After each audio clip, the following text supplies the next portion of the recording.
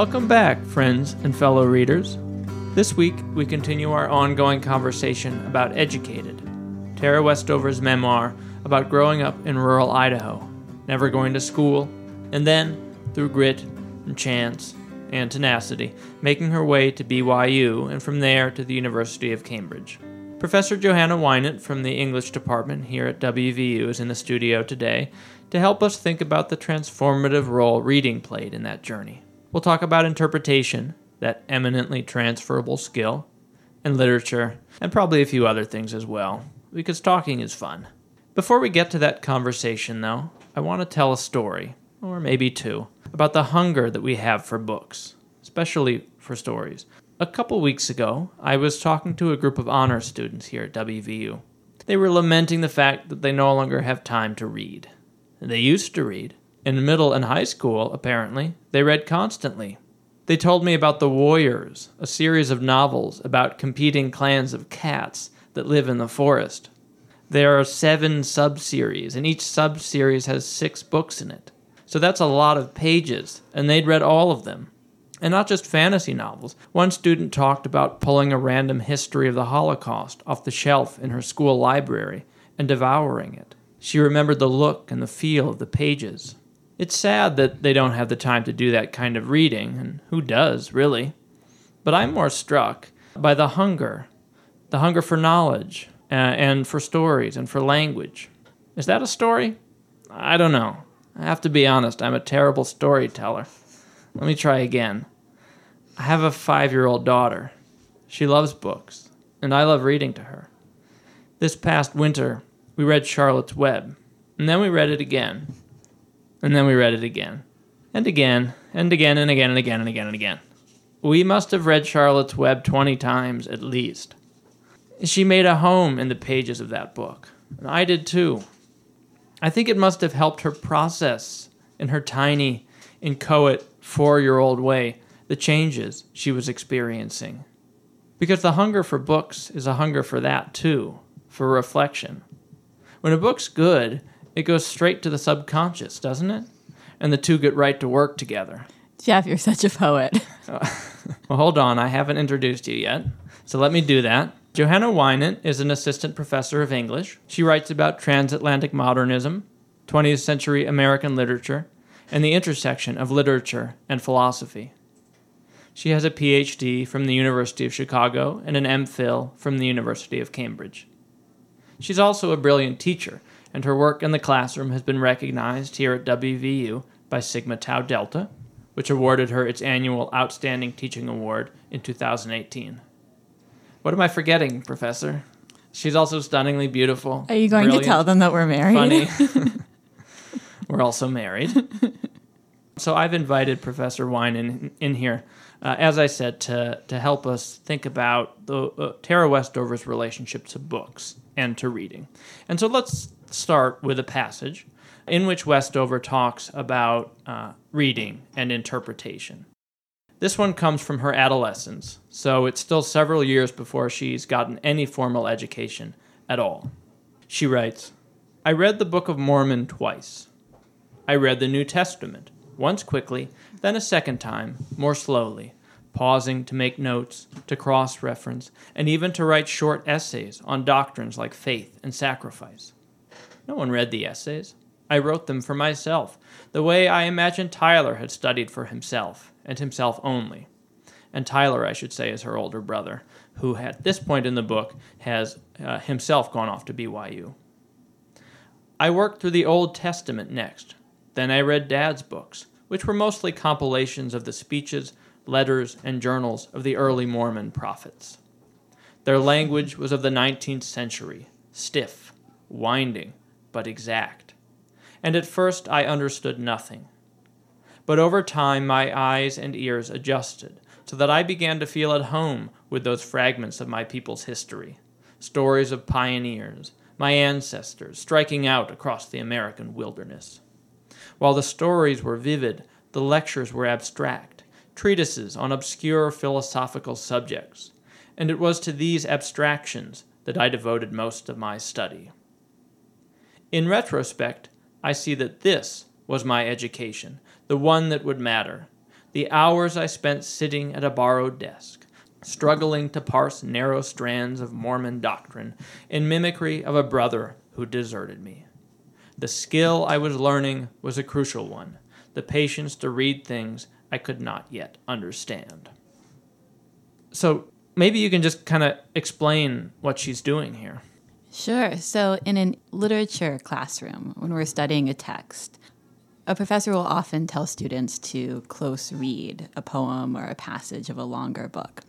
And what we mean by that is to pay a lot of attention to details and then to link the details together, to form an argument about how it hangs together. So that's what I think she's doing here, is that when she's talking about the skill of reading, that's something she did not yet understand, but working her way through it in order to be able to then write an essay about it, she's thinking about interpretation. And I'll just say that close reading is what literature professors like me call this process of interpretation. But in philosophy, you would call it inductive reasoning, using particulars to form a more general statement. In medicine, you would call it the process of diagnosis, looking at symptoms to come to an understanding about like the overall cause, the thing that links them all together. In science, you might call it a hypothesis based on empirical research, where you're looking at an experiment or other data, and again, coming to a sort of sense of why all these things are connected, how they're all connected. In forensics, you might be looking, I don't know that much about the forensics actual sort of study, so I admit I'm thinking kind of about Sherlock Holmes here. But, you would think about like different little pieces of evidence and be like, oh, well, what happened here? Like how do these pieces of evidence hang together? So like we call that close reading when we do it with a text. And what I want to say about it is that, as you can see from my examples from lots of different fields, it's something we all do. It's like a basic process of logical reasoning. Jeff mentioned our now 5-year-old daughter, and like she's doing it all the time. Like, why did this happen yesterday, and will it happen today? Our 1-year-old son also, drops things and says like, uh-oh, and then drops them again. And he's sort of piecing together how different events are connected. Like, do they all share a cause? So the first thing I want to say about close reading is it's what literature calls this interpretive process, which is extremely widespread. And it's also extremely powerful, that it tells us a lot about how the world works. So she's here tapping into a skill, and she's doing it through reading, through the study of literature. But it's a skill that I think is like one of the most fundamental skills we need to operate both like in our daily lives and as critical thinkers in more abstract ways. And that's pretty fascinating and crazy too. I mean, I just really hadn't thought about English as sort of being related to these very different fields through the process of interpretation. And I'm imagining a course, like a team-taught course in the English department and in forensics. My dream course. Get in touch with me, forensics professors. We'll read lots of Sherlock Holmes. Now, I'm curious. You said the ways in which literature or English class is like, that literature is like these other fields, and that the skills in English class that you're learning in English class are applicable in fields as diverse as medicine and forensics. What's different? Why study literature? So she's studying, I would say, a kind of literature here, these speeches and stories from the 19th century. Yeah, absolutely. So there's a few different answers to that question. One is, I think that literature is a great place to learn these skills because you don't need a whole lab or even a huge amount of knowledge. Like, I think these are skills that literature really trains you to do well. So that's sort of like one very pragmatic answer for why literature for these skills. The other answer is not at all pragmatic, which is that literature is really beautiful and really fun, and we have a limited amount of time in this world, and we should do the things that enrich our souls, as well as the things that are pragmatic. That's a very noble sentiment. Well, I don't know that it's noble, but you see her sort of doing both of those things in that passage, I think. You see her practicing a skill with like a very pragmatic goal of getting out of her home environment and off to college.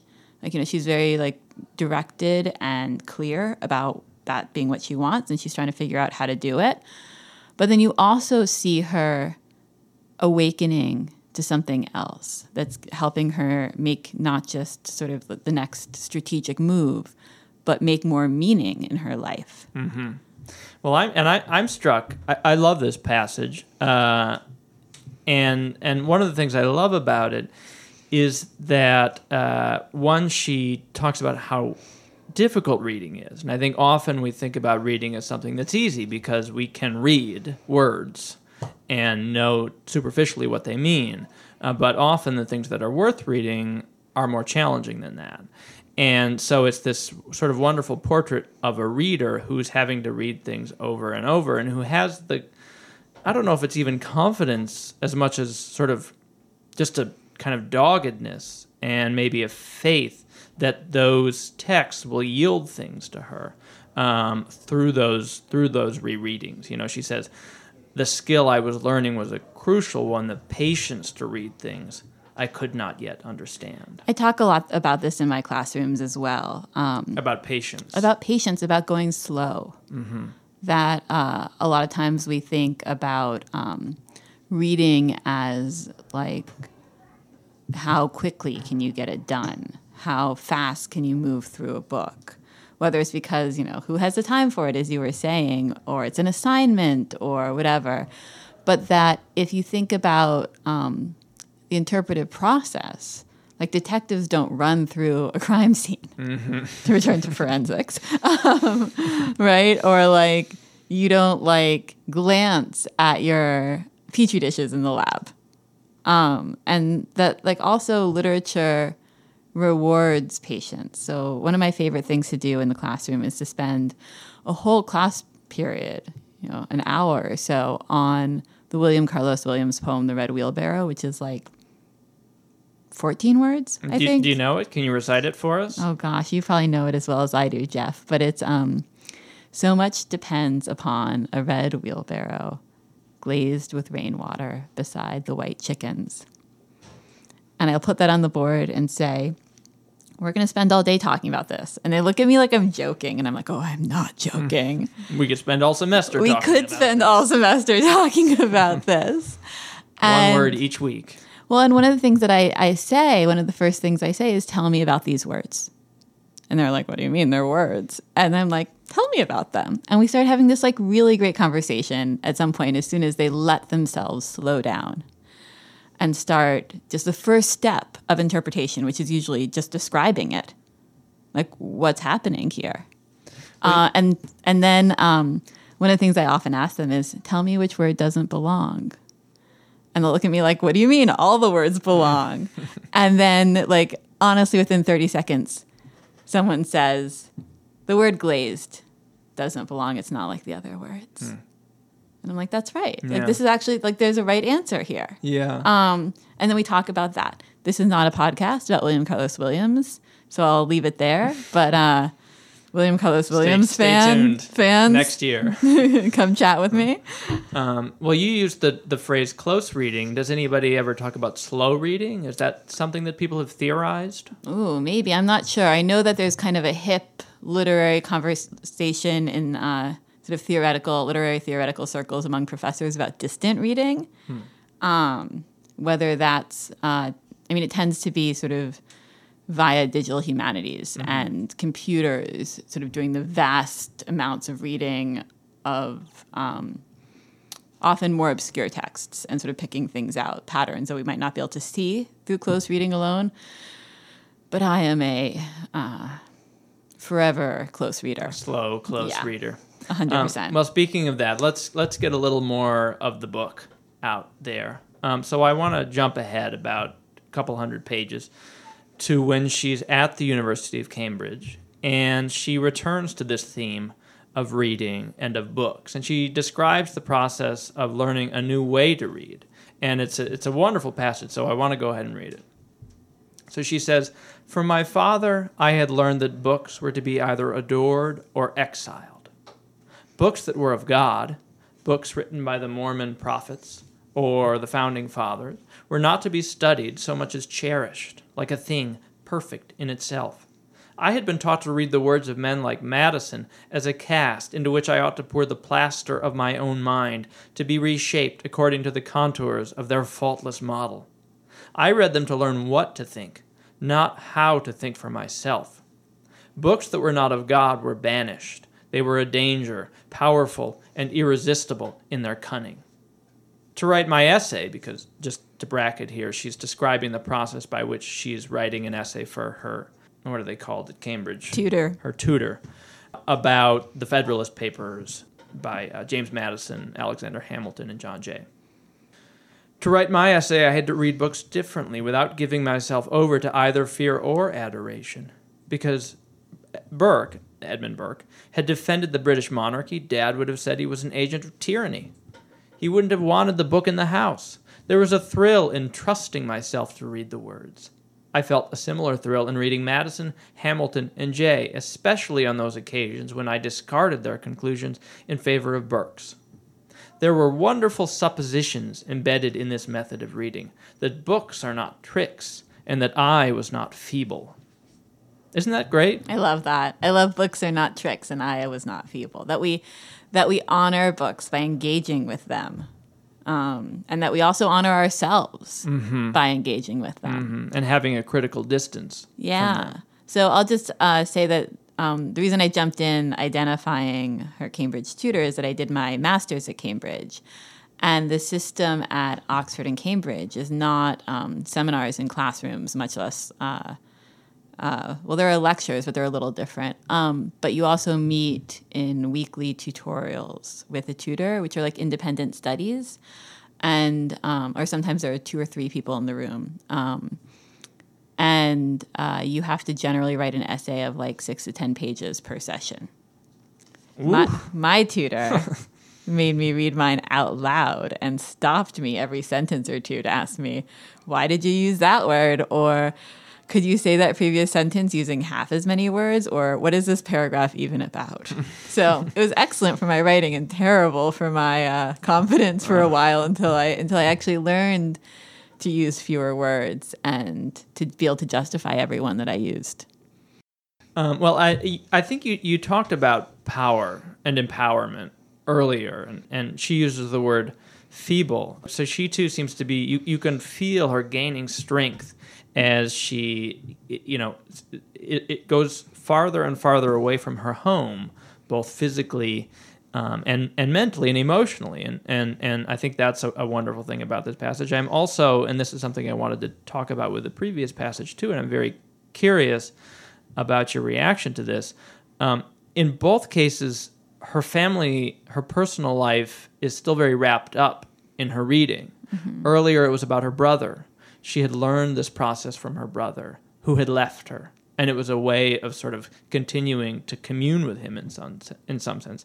Here, it's a process of rejecting her father, that her father's approach to books had been something that she has to reject, but he's still very much in the room as she reads these books. So the thing about interpretation and close reading, and books for that matter, is that there is this tremendous possibility, an opening for a person to develop and defend their own point of view. Like when I said earlier about the red wheelbarrow, like there's a right answer. The word glazed is different than the other words. It's different in its etymology than the other words in the poem. It's Latinate and not Anglo-Saxon, Germanic in origin. But also it comes from the world of fine arts and not the world of farming, which has to do with its etymology also. But like all of that is true. The letters in it are different, the sounds. But if someone said, oh no, I have an argument for why it belongs, I would be like, hit me with it. I'd be like so excited to hear that argument. So the thing about looking at the evidence for yourself, if you're a scientist, or looking at the words on the page for yourself as a reader, is that you get to decide for yourself how they hang together. You get to decide for yourself what the meaning there is that's there to be made by you, and only by you. My students are often worried, and also like other professors, like my peers too, sometimes me, are often worried that we'll inadvertently echo an argument that's already been made about a text. That there are like a limited number of arguments to be made, and that the one that we see there, that the way that we see a text hanging together, the meaning that it makes, like surely must be obvious to everyone else also. And the fact is, like, that's just not true. People are still making new arguments about Homer and Shakespeare, the text we've been living with for hundreds or thousands of years. Mm-hmm. And the way that you make your own argument is by getting close enough to it. That if you're speaking in sort of generalizations, like Hamlet is sad, then yeah, people have said that. But if you're actually going to like focus in on even a single word, that's something I had to do with a student, and something that I sometimes make my students do is write about a single word in this quintessence. That then you'll come up with something that no one else has ever said, because no one else is you, mm-hmm. and is going to see how things hang together the way you do. Well, maybe we can do that briefly with Jeff, this book. Jeff, I keep hearing about close reading, and I want to know what that's like. Well, first of all, Jeff knows what it's like. He is an excellent reader, writer, and teacher. But sure, I will give you a question now. I'll ask you a question or give you an assignment. Jeff, will you help me close read the title of this book? Well, I guess you did warn us that even individual words mattered. Just one word. Tell me some things you notice about it. Describe it for me. Okay, well, first of all, I see that it's educated, and then right under that it says a memoir. And so I wonder if educated, a memoir is the title, or just educated. Right, and those are sort of different kinds of interpretations already.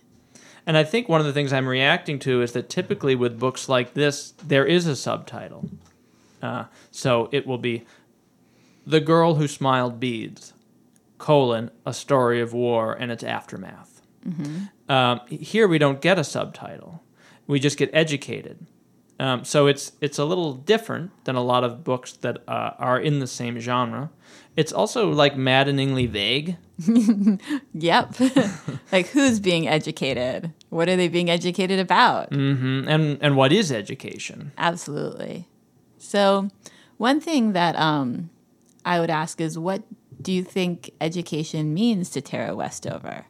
Because if I said, just, in a casual conversation, like, what do you think education means? Someone would say, or what do you think being educated means? Someone would probably say, like, oh, going to school mm-hmm. and getting diplomas. Mm-hmm. And she certainly has credentialing. Right. And she's gone to school and gotten diplomas. But do you think that's what she means by it? Well, I certainly think it's about knowledge, because she goes to college and she gets all of this knowledge about the world that had been withheld from her. And that's very powerful.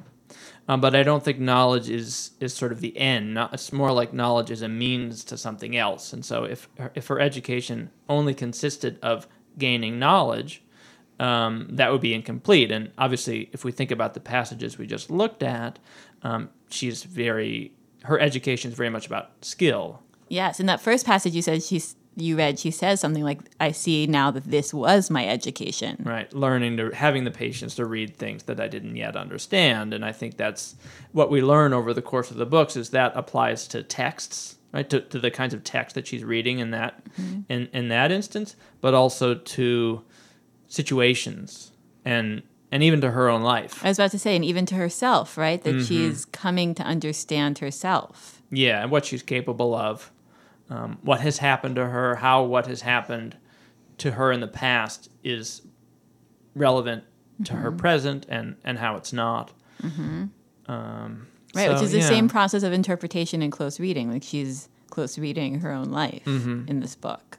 I think if I were to title the book... That was my next question. Okay. What's an alternative title for this book? It'd be something about like, down with the patriarchy or against the patriarchy, or maybe something even stronger than that.